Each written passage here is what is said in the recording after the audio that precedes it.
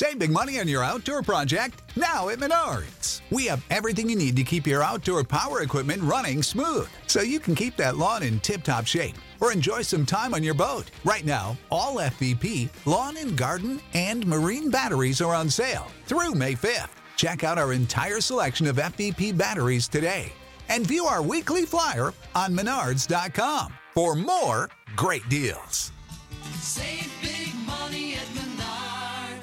What's the easiest choice you can make? Window instead of middle seat? Picking a vendor who sends a great gift basket? Outsourcing business tasks you hate? What about selling with Shopify? Whether you're selling a little or a lot, Shopify helps you do your thing, however you cha-ching. Shopify is the global commerce platform that helps you sell at every stage of your business. From the launch your online shop stage to the first real-life store stage, all the way to the did we just hit a million orders stage. Shopify's there to help you grow. Whether you're selling scented soap or offering outdoor outfits, Shopify helps you sell. Wherever and whatever you're selling, Shopify's got you covered. Sign up for a $1 per month trial period at shopify.com/try. Go to shopify.com/try now to grow your business, no matter what stage you're in. Shopify.com/try.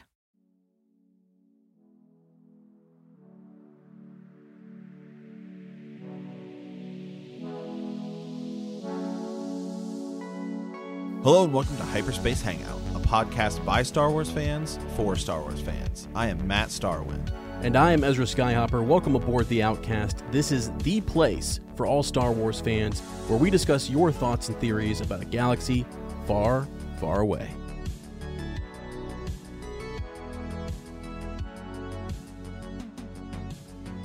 How awesome was it to go back to Tatooine, Ez? Yeah. Dude, it was good. It was really good. I was thinking I don't have to struggle on the name of the planet. You know, I know what it is. You know, it starts out with the opening kind of fight there. It's like as soon as it opens, whoa, we're under attack. All right, we're under attack. A ship gets a little damaged, and then hey, Mos Eisley. I was like, what? Mm-hmm. So super cool that we get to go back to Tatooine. Right. Yeah. And I mean, he's getting torn apart there. It was a good move on his part, but dang, like the beginning of that was really intense.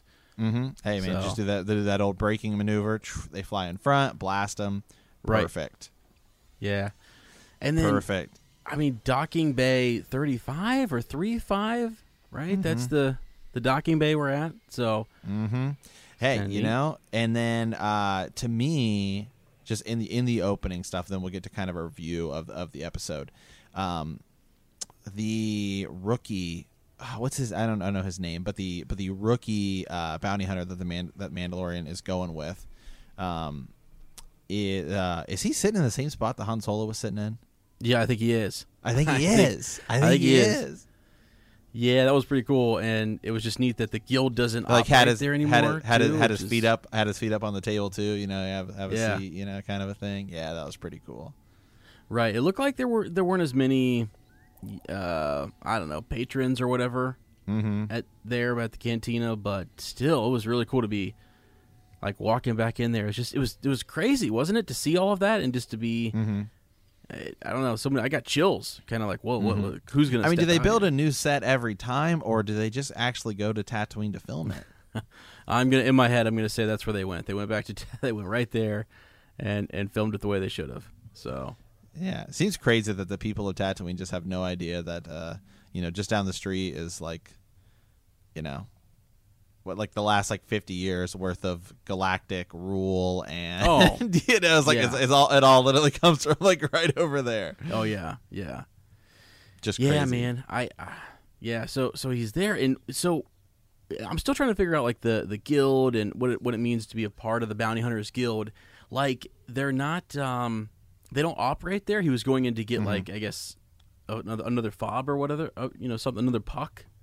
And I thought, he was looking for a job, so we could. But he goes in and initially he says, "I'm looking for hunting work." Yeah. So it doesn't necessarily mean. I don't know if he means. I'm sure he probably meant bounty hunting, but I mean also, I don't know, maybe go hunt like a big beast or something, you know, like any kind of work. But you know, something I was thinking about, because they talk later about how the bounty that he and we're gonna have to look it up. It's Toro Calican, I think, is his name. Mm-hmm. Yeah, that's the guy who that's yeah, the bounty hunter. So he and Toro, you know, they're going after. Did you have the little girl's name pulled up that they're hunting? Let me see. Yeah, she is. I'm going to find her actually. The mercenary. You mean? Oh man, is it Yep. Fennec? Yep, Fennec. Yeah, that's Fennec it. Shand or something like that. Fennec Shand. Yeah. So they're hunting her, and Mando talks about how she, you know, was a top assassin for the Hutts. So when he said, so I'm wondering if he means was, as in because that's just what her previous line of work was.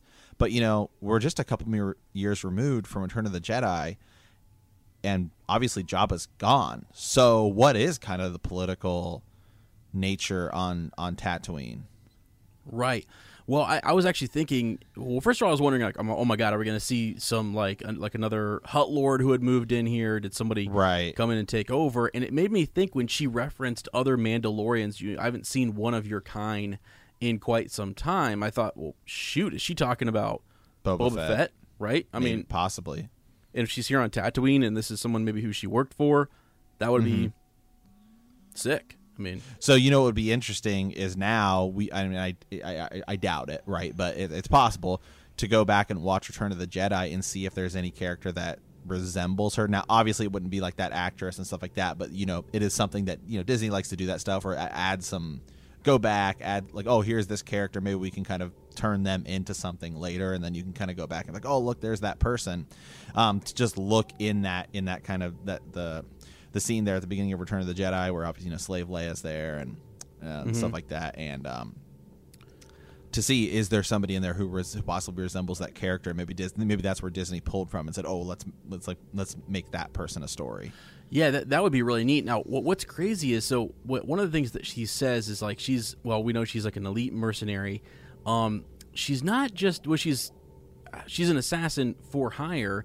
And a lot of the crime syndicates would hire her to like pick off not just anybody, but like the head honchos, top ranked, right? Yeah, top ranked people, including Hutts. Actually, if other Hutt lords wanted to, you know, rise in power, she might be someone you would hit up to you know, I don't know, take them out or whatever.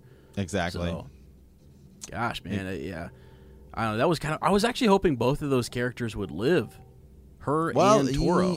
I don't know that either of them are dead, to be honest. Because at the end we see something that's kind of shocking. We can talk about that later. But I was wondering, right? Like, you know, maybe. Yeah, exactly. Well, even at the end, where, I mean, this is total spoilers here, obviously. Even at the end where he shoots him, I don't know that it doesn't look like he actually kill him. I was almost thinking maybe that was him. Walking to her at the end. I don't think so. I obviously has like a cape, and it could totally be a different character, but it didn't seem like he really killed him necessarily. I mean, it's just not like a definitive, like, oh, he's dead. Like, they didn't show him, you know, they just showed him shoot him, and that's it. Right. You talking about is Toro dead? Yeah, is Calican? Toro, yeah. Yeah, I mean, it just didn't. You know, normally, like when you shoot somebody to kill, like, and you kill a character, it's like a clear, definitive, like they're kind of dead. But it was kind of just like they shot him and then they moved like immediately onto other stuff. Yeah, for sure. Well, yeah. I the same thing with Fennec. I thought maybe she was at the end. We see what looks like. I mean, who the heck is walking up to her at the end, right, to grab her? Is that the Mandalorian, or is that another Mandalorian? I don't know. I was almost thinking, what if it's, you know, Greef Karga? Jeezy cow! Wow, because she clearly would have a bounty on her. Yeah, well, she does. She does, obviously. And as she said, she turned Toro against the Mandalorian because, you know, he wanted to take out this bounty hunter that would get him into the guild. I mean, he's someone who's a traitor, if you will, to the Bounty Hunters Guild, and she knew that. So maybe Karga wants her as well to help find the Mandalorian and seek revenge or something.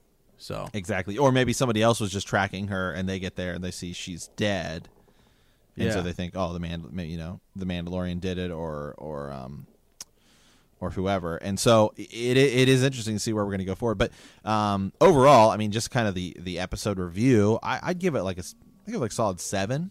I think IGN gave it a 5.5, which is kind of a joke, but it's another just okay. Here we're going to learn a little bit more about the character. We're going to learn, just see where we're going. Every episode's not going to be this major Star Wars shattering episode like the first episode. No, this was really enjoyable though. I actually liked a lot of what they did with on the speeder bikes and just learning with the Tusken Raiders, speaking to them with the hand signals and Right. and everything, and making a trade to pass through their land unharmed was cool. That was something cool to their culture and stuff. Exactly. Yeah. Because obviously, as we know, Tusken Raiders, hey, they do things their own way, and then they get killed by the Skywalkers. It's just the way it always kind of ends up seeing going. So that's just the way it ends up working in Star Wars. But I thought it was kind of cool him kind of training the younger bounty hunter a little bit, and here's what we're gonna do. Here's how we're gonna do that. When they get pinned down, then I thought like their strategy was pretty cool. Look, we're gonna charge at her. We're gonna fire up the flares, and that's going to blind her, so it's going to buy us a little bit of time. And then he misses and kind of shoots the one into the ground, and so she gets the shot on his speeder, and so then he gets up there and he's taking her down. And then Mando comes up to kind of save him, buy him enough time. So Right. I thought it was cool. I thought it was cool. Yeah, it was a great little action sequence and a lot of like strategy and stuff, and you just get to see. I mean, for him, what was cool about that Fennec character, the assassin, is that like Mando didn't want to take her on. Right. I mean, really, it was sort of like, nah, forget it. Good luck. I mean, Exactly. Like he knew her. She was notorious. She was well known. And this guy clearly didn't know that. So he was either being set up or they're just thinking, well, on the off chance she actually does kill her, well then shoot, yeah, you're in, kid. I mean, like it's good Exactly. luck. Yeah, I wonder why they would give a rookie that target. Seems like that's just. I actually think what happened is that maybe the Mandalorian showed up, and whoever found her at the end is the person who gave him that puck and was hoping he would distract her so that individual could take her out. I think he was being used. I think Toro was being used the whole time, and then just the fact that you've got the Mandalorian showing up. Well, here we go. And even though she was wanted alive, not dead, I still think there's some money to be claimed on her just because she's dead. I don't think he quite understood that. She's got to be worth something to someone. Absolutely, yeah. I mean, she's a proof, high rank. She's a high ranking assassin. Yeah, absolutely. Right. Yeah. So another thing that was really neat. So the person who stole the show though was the actress's name is Amy Sedaris, and she played Peli Motto. I think is how you say it. Yeah, she's great. That was awesome. She was the mechanic worker there at the spaceport, at Mos Eisley Spaceport, and was doing all the work. You got a connection back to, gosh, was that episode 1, right? You got the little mechanic droids running around. Hit the nose, right? Hit the nose. Yeah, absolutely, man. Yeah, that was cool. Absolutely. I mean, it's just a shame we didn't see Sebulba and Wada out there too. But I mean, I'm sure that who knows? I don't even know if they're both. Either of them would probably not be alive. At this point, I mean, you never know. But yeah. No, it was cool, and she was great. That she's kind of taking care of Baby Yoda there a little bit. And she's kind of going back and forth with him a little bit. Like you got a lot to learn about raising a child. And like he doesn't want the droids to be used on the ship, and she's arguing with him about that. So no, it was good. She was another cool character, and I think that's just one of the things that this show is doing is they're finding somebody and saying, hey, this is a story we want to tell and give you a little bit insight to more of the people that you see on all these different kinds of planets. Yeah. Last week it was the mother and the daughter, and like their tribe essentially being attacked, and so I think it's cool that we get these, and then the I've spoken guy, in the first 2 episodes, and so just getting that's the point of this show to me, is also to build kind of Star Wars, right? To build stuff outside of Luke and Leia and Rey and Right. the main cast. We need to do a lot of world building here. Yeah, and still there's so the neat little nuggets, right? So the bartender at the cantina ends up, and that droid should probably look familiar to some folks from like Return of the Jedi, was kind of the torture droid, the EV series droid. So that was really neat to kind of see that connection. There was also a red R5 series astromech droid there, kind of scooting around. And so if you remember the one with the bad motivator, R5, Uncle Owen almost bought that droid. And so we know there was an R5, it was R5D4 who was there on Tatooine. I'm sitting here going, holy heck, did he make it? Is he good? I don't know if there's, with the change in, switch to canon, I wonder if there were major theories out on that droid back in Legends, like that he was actually a rebel spy. He'd been sent in to kind of check up on things. Just funny. What's really interesting is I was just thinking about this because I just rewatched episode 3 last night. Episode 1, Obi-Wan and Qui-Gon show up and they try to give Wada credits, Republic credits, as those don't work out here. And then she's just like, yeah, those will work, Imperial credits. So it's just like, right, just funny to think about, like, where that was to where we are now, and like the different types of currency that works and stuff like that. Yes, exactly. That was neat. Yeah, because you've got I still go back to him being paid in Mon Calamari, coin or whatever it was, currency. And where is he going to use that? Is there an exchange or something for that? So yeah, it was neat that she, cool, whatever. She can find someone to make it work. It also seemed like Mos Eisley had really wasn't as crowded. Yeah, it was really kind of like something was going on. I don't know. Maybe again the Hutts not being there, or Jabba being killed or whatever, has really put a damper on the trade or the economy. I don't know. Exactly. Well, and then we finally saw the stormtrooper helmets on spikes that we saw a lot in the opening trailers, and I kind of forgot about it until I saw it, and I was like, oh yeah, that's that was a big point in the trailer. Early trailers, you saw it, Celebration and stuff like that for this. So at least on in Tatooine, which we know is not really, it's kind of outer, it's out there anyway, but kind of by itself. So they clearly have no love for the Empire there. Yeah. Yeah, right. And also, so since we're on currency here, I think, and I just went and did a quick search for some of the Easter eggs. I love to look up some of the Easter eggs that are in these episodes. So Toro actually he's looking at a coin, and he's looking at a New Republic credit, like a coin of some kind. And people are maybe saying perhaps he was hired by the New Republic to take out this assassin or something, or who knows? Possibly. Oh yeah, maybe. Yeah, it was just interesting. You had those two different types of currency out here, and some of those worlds that don't, they were once a part of like they were run by or ruled by crime syndicates or the Hutts or whatever. They can use both coinage, and they've got their own kind of system, a trading system. So yeah, it's just everything kind of goes on Tatooine, which is cool. It's cool to see. Yeah.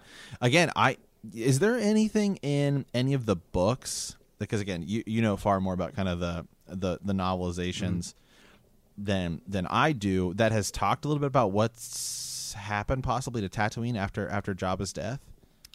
Not really. There was actually, interestingly enough, and this is really cool. So in Aftermath, someone finds what looks like Boba Fett's or a Mandalorian's armor, and it's some guy who takes over as sheriff of some town, and basically by wearing that armor, I don't know if he actually was a Mandalorian. I mean, there's a lot of theories about who this person was. I have to look him up, but it's in the Aftermath series, and he's wearing armor, and it doesn't really give us much more than that. It's a short little thing where he's defending this small village, and he takes over as like their sheriff. It's just kind of weird. Nice. Yes. So there's that. Let me think. Other things that have really happened on Tatooine. I don't really know that there's a whole lot that's said. I think it's just sort of up for grabs. I don't know that we really know much about it. It's still, they probably still participate in some slavery. There probably is another Hutt, or there's probably Hutts vying for control. I wonder if Jabba's palace has been taken back over. And some of this might be in comic books. So if people know and they've read, there's a lot in those Star Wars comic books that kind of tell about those other worlds and everything. There's a whole Dr. Aphra series I've never read. But so as far as I know, it hasn't been touched too much, because I think it may be something they come back to here in the actual Rise of Skywalker. So maybe they want to save some of that for the movie, and they don't want to reveal it, perhaps. But we did learn, though, that so chapters 1 and chapters 3, the planet that we were on is Navarro.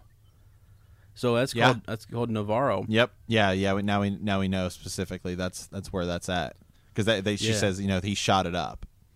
Yes. Right. Let me see here.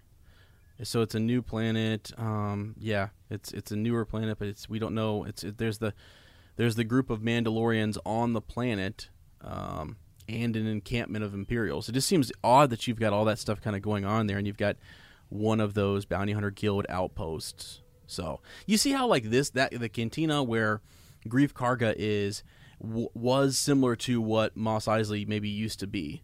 It's almost like you could go in there and you imagine that the barkeeper, whoever, might have a puck for you and slide it out as you come in with your drink or something.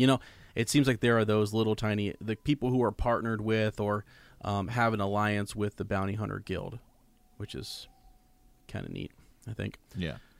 I'm looking up. I think you and I were looking at the same Easter egg article, because I was scrolling through. I was like, oh, this is exactly what Sir Ezra. Yeah. Well, did you see? Is pulling up here too. Yeah. Did you see that connection to Star Wars Rebels? The guy, and I figured you would like this. The voice acting. Yeah. Yeah. So you also what's his name? Steve Blum. Is that how you say it? He also did the voice acting for X-Men in Wolverine for years. Yeah, he does. Yeah, he does. Yeah, he does Wolverine. Yeah, that's pretty cool. So that was the operator on the Mos Eisley Tower. We do see some bantha, which is kind of cool. Bantha fodder. When he's scouting and he's looking, he sees the Tusken Raiders out there. Right. Yep. Yeah, he's on a dewback too. Right. So he gets on that dewback eventually, and is trying to. That's how he uses when he doesn't have a speeder, right? And he goes after just a ride. He needs another ride to kind of take the assassin in. Yeah, man. I don't know. Overall, really cool. Now, some things that you had said right afterwards. I mean, you kind of mentioned it. We're kind of joking, but we're kind of not. Look at the timeline on some of this. I mean, how could these characters be related to some of the characters in The Rise of Skywalker? And I was just sort of blown away by the idea that maybe the Mandalorian, does he have kids? Well, I don't know. I don't know. We were talking about that, but I do really one last kind of Easter egg here. This is from GameSpot. They, a lot of people are breaking down these episodes. It says Fennec Shand's possible ties to The Force Awakens. So, infamous assassin Fennec Shand is introduced, for the first and probably last time in this episode of Mandalorian. But it's possible that another member of her family has already appeared in another Star Wars movie. In The Force Awakens, we briefly meet Kanji Club, right? Yeah. A criminal organization that Han Solo was in debt to, right? Remember? They're kind of chasing him down there. One of the members of this was Krokund Shand. Considering Fennec once worked for the Hutt cartel and Kanji Club's members are compromised of former Hutt slaves, it's a safe bet to say these two are related. That's awesome. Krokund could be Fennec's son, considering there's a 25-year difference between the episode of The Mandalorian and The Force Awakens. So that's cool. Disney does do that stuff. Especially Dave Filoni. They like to do. Yeah. They really like to add in these legends and. In this case, even let's take a minor character you may see in one of the movies and add it to the TV show, because it just adds depth and it's story building. It's weaving them in interchangeably, which is great. Yeah, it's a neat little connection. Yeah, that's really cool. I was actually trying to look up Peli Motto and trying to figure out does she have any does she have any kids? Okay. Yeah. Well, right. I jokingly sent you a text early this morning, and I was just like, I mean, I'm not saying it's of any likelihood. But The Mandalorian, I was like, could he be Rey's dad? This was a joke. I just said as that. I was like, timeline-wise, hey, at least it would make sense, Right, yeah. I thought it was funny. We explore every possible, every possible thing here. You said that, and I thought, well, shoot, if that's the case, then Peli Motto's maybe the mom, right? And maybe she's Rey's mother. Like, you never know. Filthy junk traders. Like, I don't know. That's what they end up being. I don't know. It was really cool. It was also really neat just to kind of see, again, Baby Yoda stealing the show. Always breaking hearts. Yeah, and didn't you? I mean, he's just there chilling out at the spaceport doing his thing. But it's also kind of odd to me that people don't really know how significant that alien species is. Right? They're not. No one's looking at that that baby and going, "Oh my God!" Like it's if you know that that's the bounty that or the asset that the client was after, then yeah, you see it as a high value target and whatever. And even Toro kind of needs cued in that a child or a baby was stolen, from a client of the guild, and that's what makes Baby Yoda, like, I guess, important. But really, people who would just see the baby, that's why I think why Mando's not really worried about just walking through the streets with this child, because no one really is going to know. Like, they're not cued in that this is a really big deal. And maybe we think it's a big deal. Maybe they're more common than we realize or something. I don't know, but I thought that was kind of interesting, Yeah, just that they're out in the open. So I'm reading some more theories here online, just people talking about it. Who is she? She says that she's there she's supposed to rendezvous with somebody. Who does? Who? Fennec, the assassin.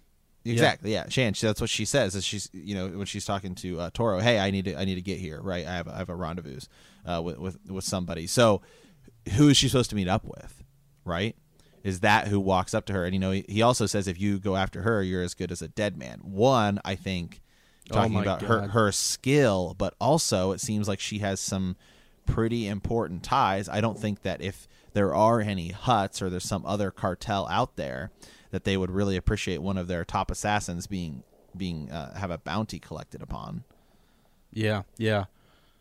I'd have to go back. I have to pull it up here and look at it sounded like whoever was walking up to her at the end had heavy armor, and it looked like it could have been a Mandalorian.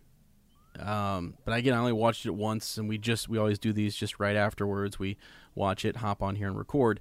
So I need to go back and look again. But who did you think that person was? I mean, who do they look like or feel like? I don't know. To me, I just noticed the cape, right? And so I don't know why. I was thinking Grief Karga, but it's entirely possible. It's going to be just a new character. Yeah. Possibly another sure. Possibly another Mandalorian, which would be awesome. That there is some sort of Mandalorian versus Mandalorian fight. Yeah, that would be cool. Well, I keep thinking I don't know, the little nods, the little references that they make. He's no good to me dead, that sort of thing.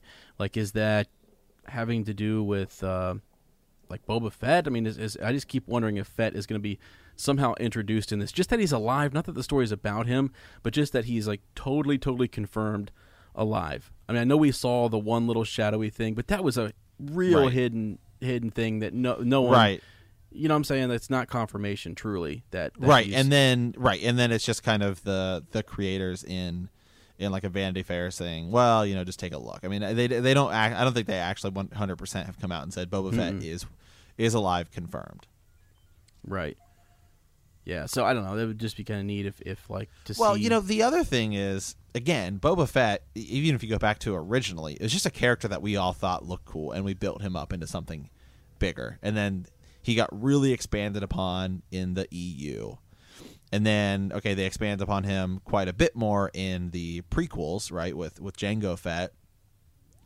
But, I mean, outside of that, when you look at what's really canon about Boba Fett, there's not really a lot, right? I mean, he's still kind of like a small minor character. Yeah.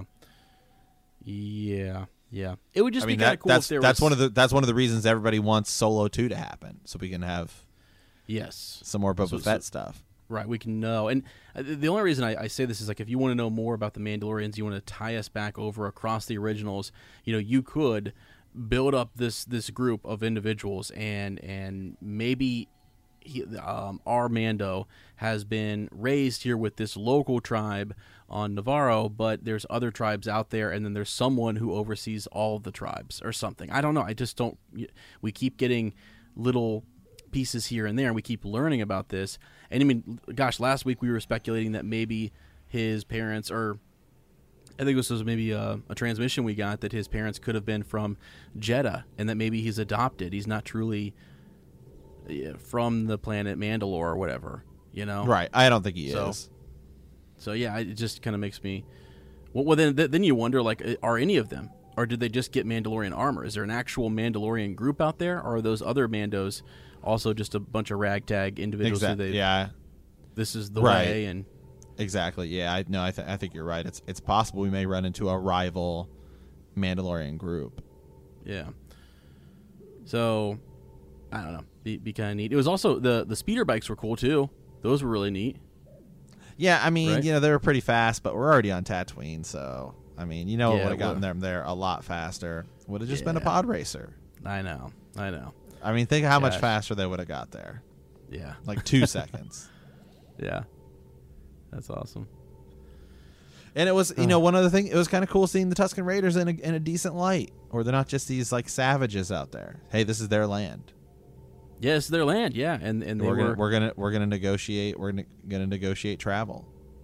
right. Well, yeah. What was it? They It's like the binoculars he gives them. Yeah, which is cool just to see that. And I really love his like witty his comments and just comebacks. All these like little almost like one liners. He's like, those are brand new. He's like, yep, they were. Like and when he's talking about how the Beskar held up when he gets shot.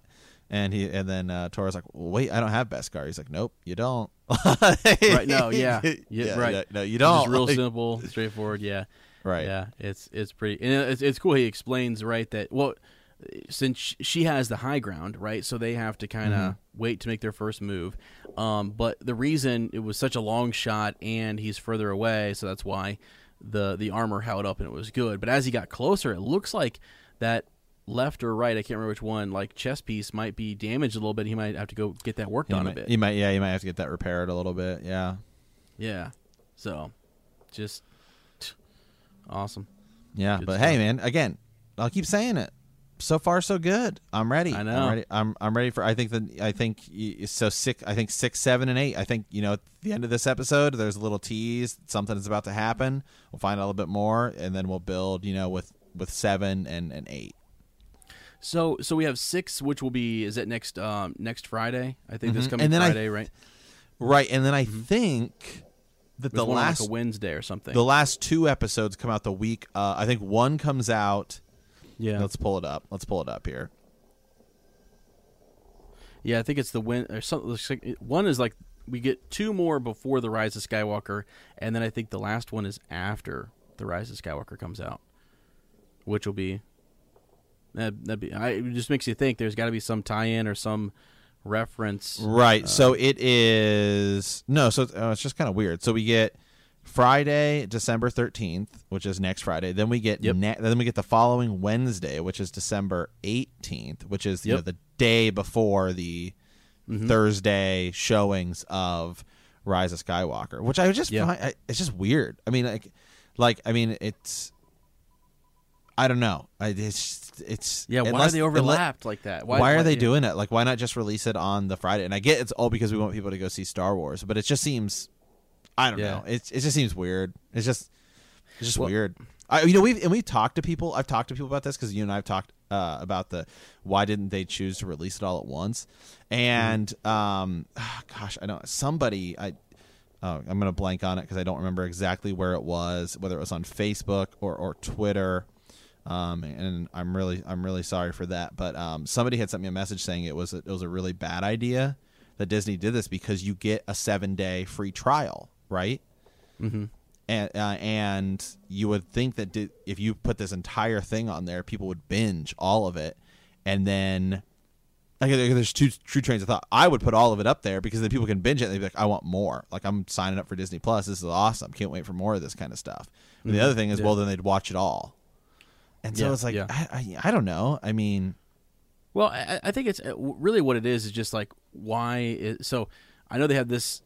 Maybe they couldn't like launch it in a way. I think it's just meant to build around kind of the Rise of Skywalker. I actually think they've teased and joked that there is some like significance to the last 2 episodes. I think there will be. I think there will be some sort of minor tie-in, right? Yeah, sure, like, sure. But something. Like, whoa, that was cool. Exactly. So, like something. Let's just say, for example, I'm playing Jedi Fallen Order, right? Yeah. And at the beginning of the game, total, spoiler here, I guess. Cal Kestis is on the ship, and he uses the Force to open a Jedi holocron, right? Mm-hmm. And it's the same. Yeah. It's not the same holocron, but it is another holocron that we see in Rebels that Ezra Bridger opens, and it's the holocron of Obi-Wan telling everyone Jedi is over. Oh, sure. It's the same, but it's you know what I mean. So stuff like that. So like connections, like I think that's the same message that we see Ezra open at the beginning of. And do we see that? I don't think we don't see that in any of the movies. We know Obi-Wan does it. He says it. Yeah. On the other end, you get the full sort of message. Exactly. On the other end, which is cool. Right. Yeah, and I think that may be the level of tie-in we get. I doubt. Right. Something like it was like in Battlefront 2.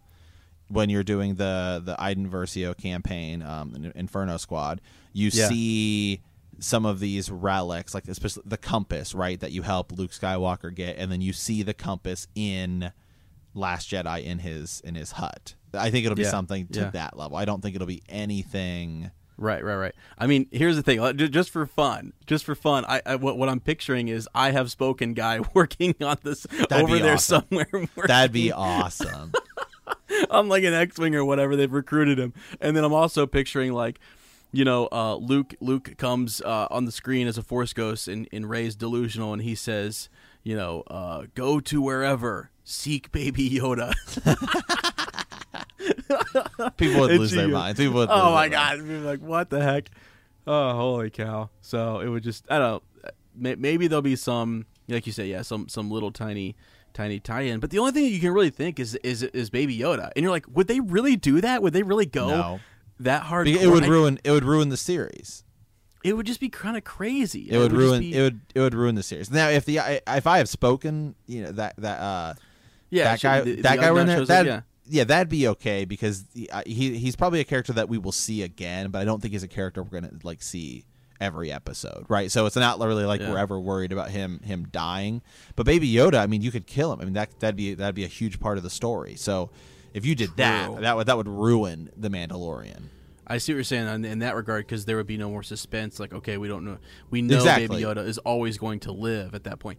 It would ruin it. Yeah. The only thing I could think is if they showed us like the second to last episode, like, okay, Baby Yoda has now, like, finally the Mandalorian gives him away to, like, and again, this is totally not going to happen, but I love to just play the what if game, like a Kyle Katarn, he like gives him away, or like somebody who like represents Luke comes and recruits this baby, and he takes him to do whatever, be a part of his temple. I mean, you gotta imagine, right? Like, how the hell would Luke not have found Baby Yoda and trained him in the temple if he were alive? I mean, I don't know. I mean, I think that there's a lot of Force sensitive people out there, and they just they don't know. I'm telling you, man. I'm telling you, the Force it's such a, I don't know. It just that's what makes me think Baby Yoda doesn't make it, man.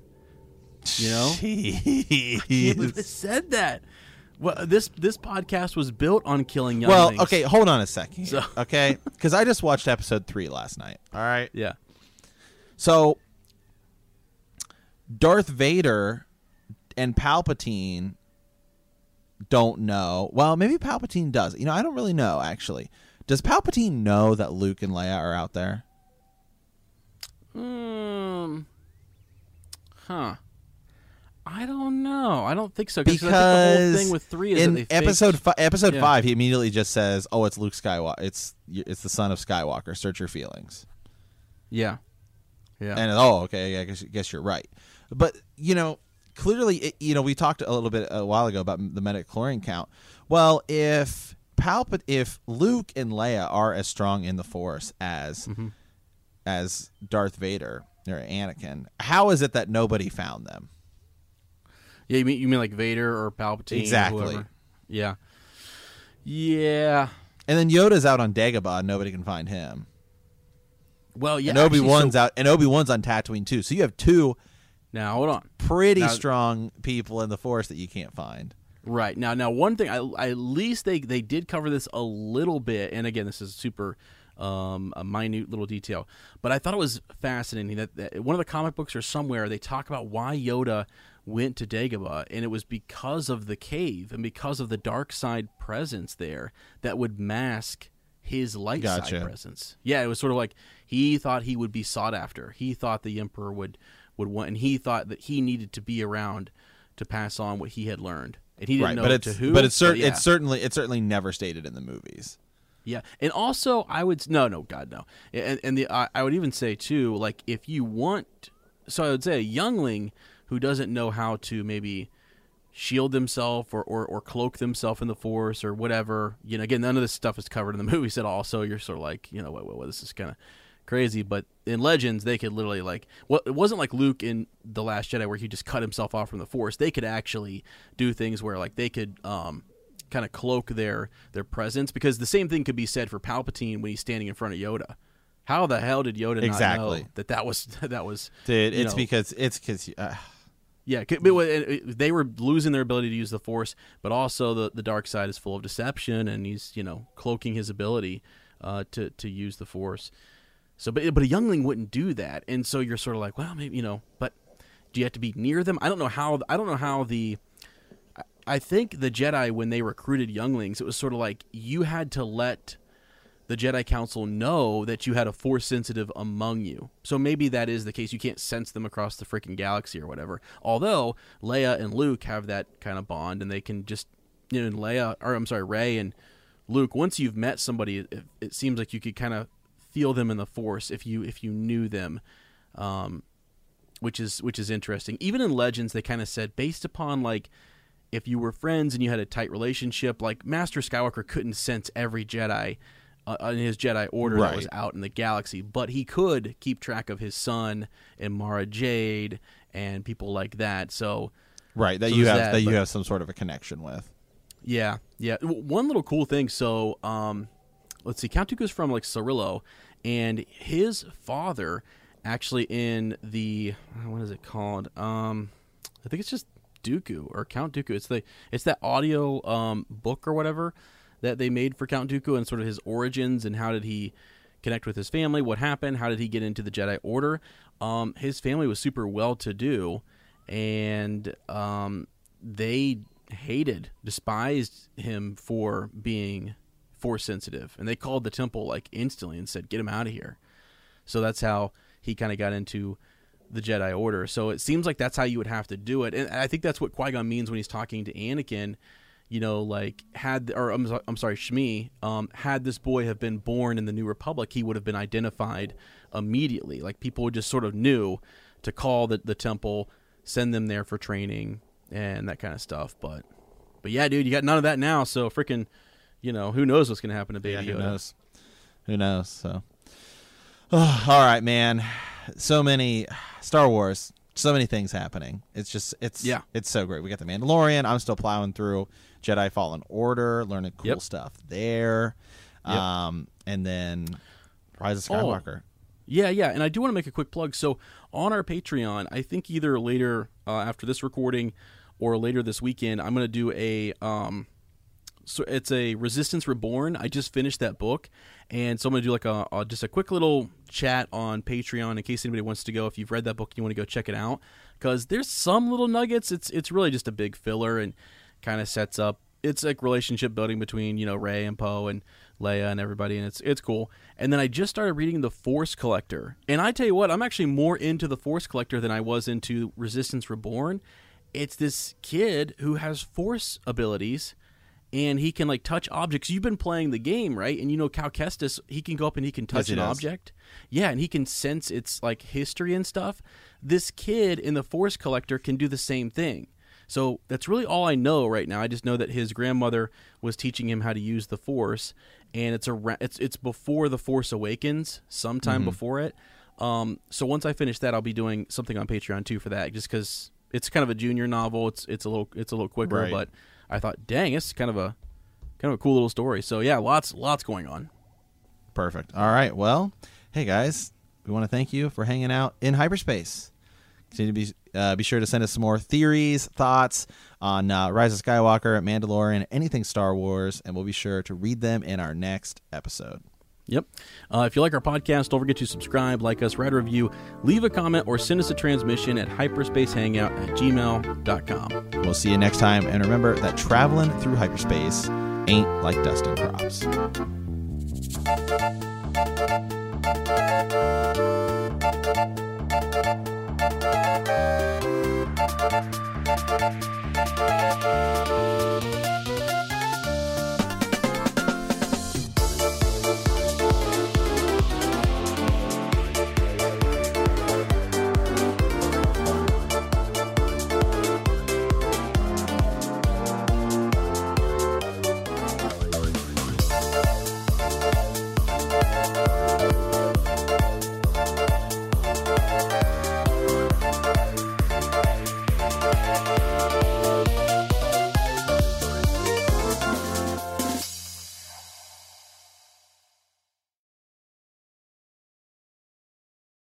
When you need mealtime inspiration, it's worth shopping Kroger, where you'll find over 30,000 mouth-watering choices that excite your inner foodie. And no matter what tasty choice you make, you'll enjoy our everyday low prices, plus extra ways to save, like digital coupons worth over $600 each week. You can also save up to $1 off per gallon at the pump with fuel points. More savings and more inspiring flavors make shopping Kroger worth it every time. Kroger, fresh for everyone. Fuel restrictions apply.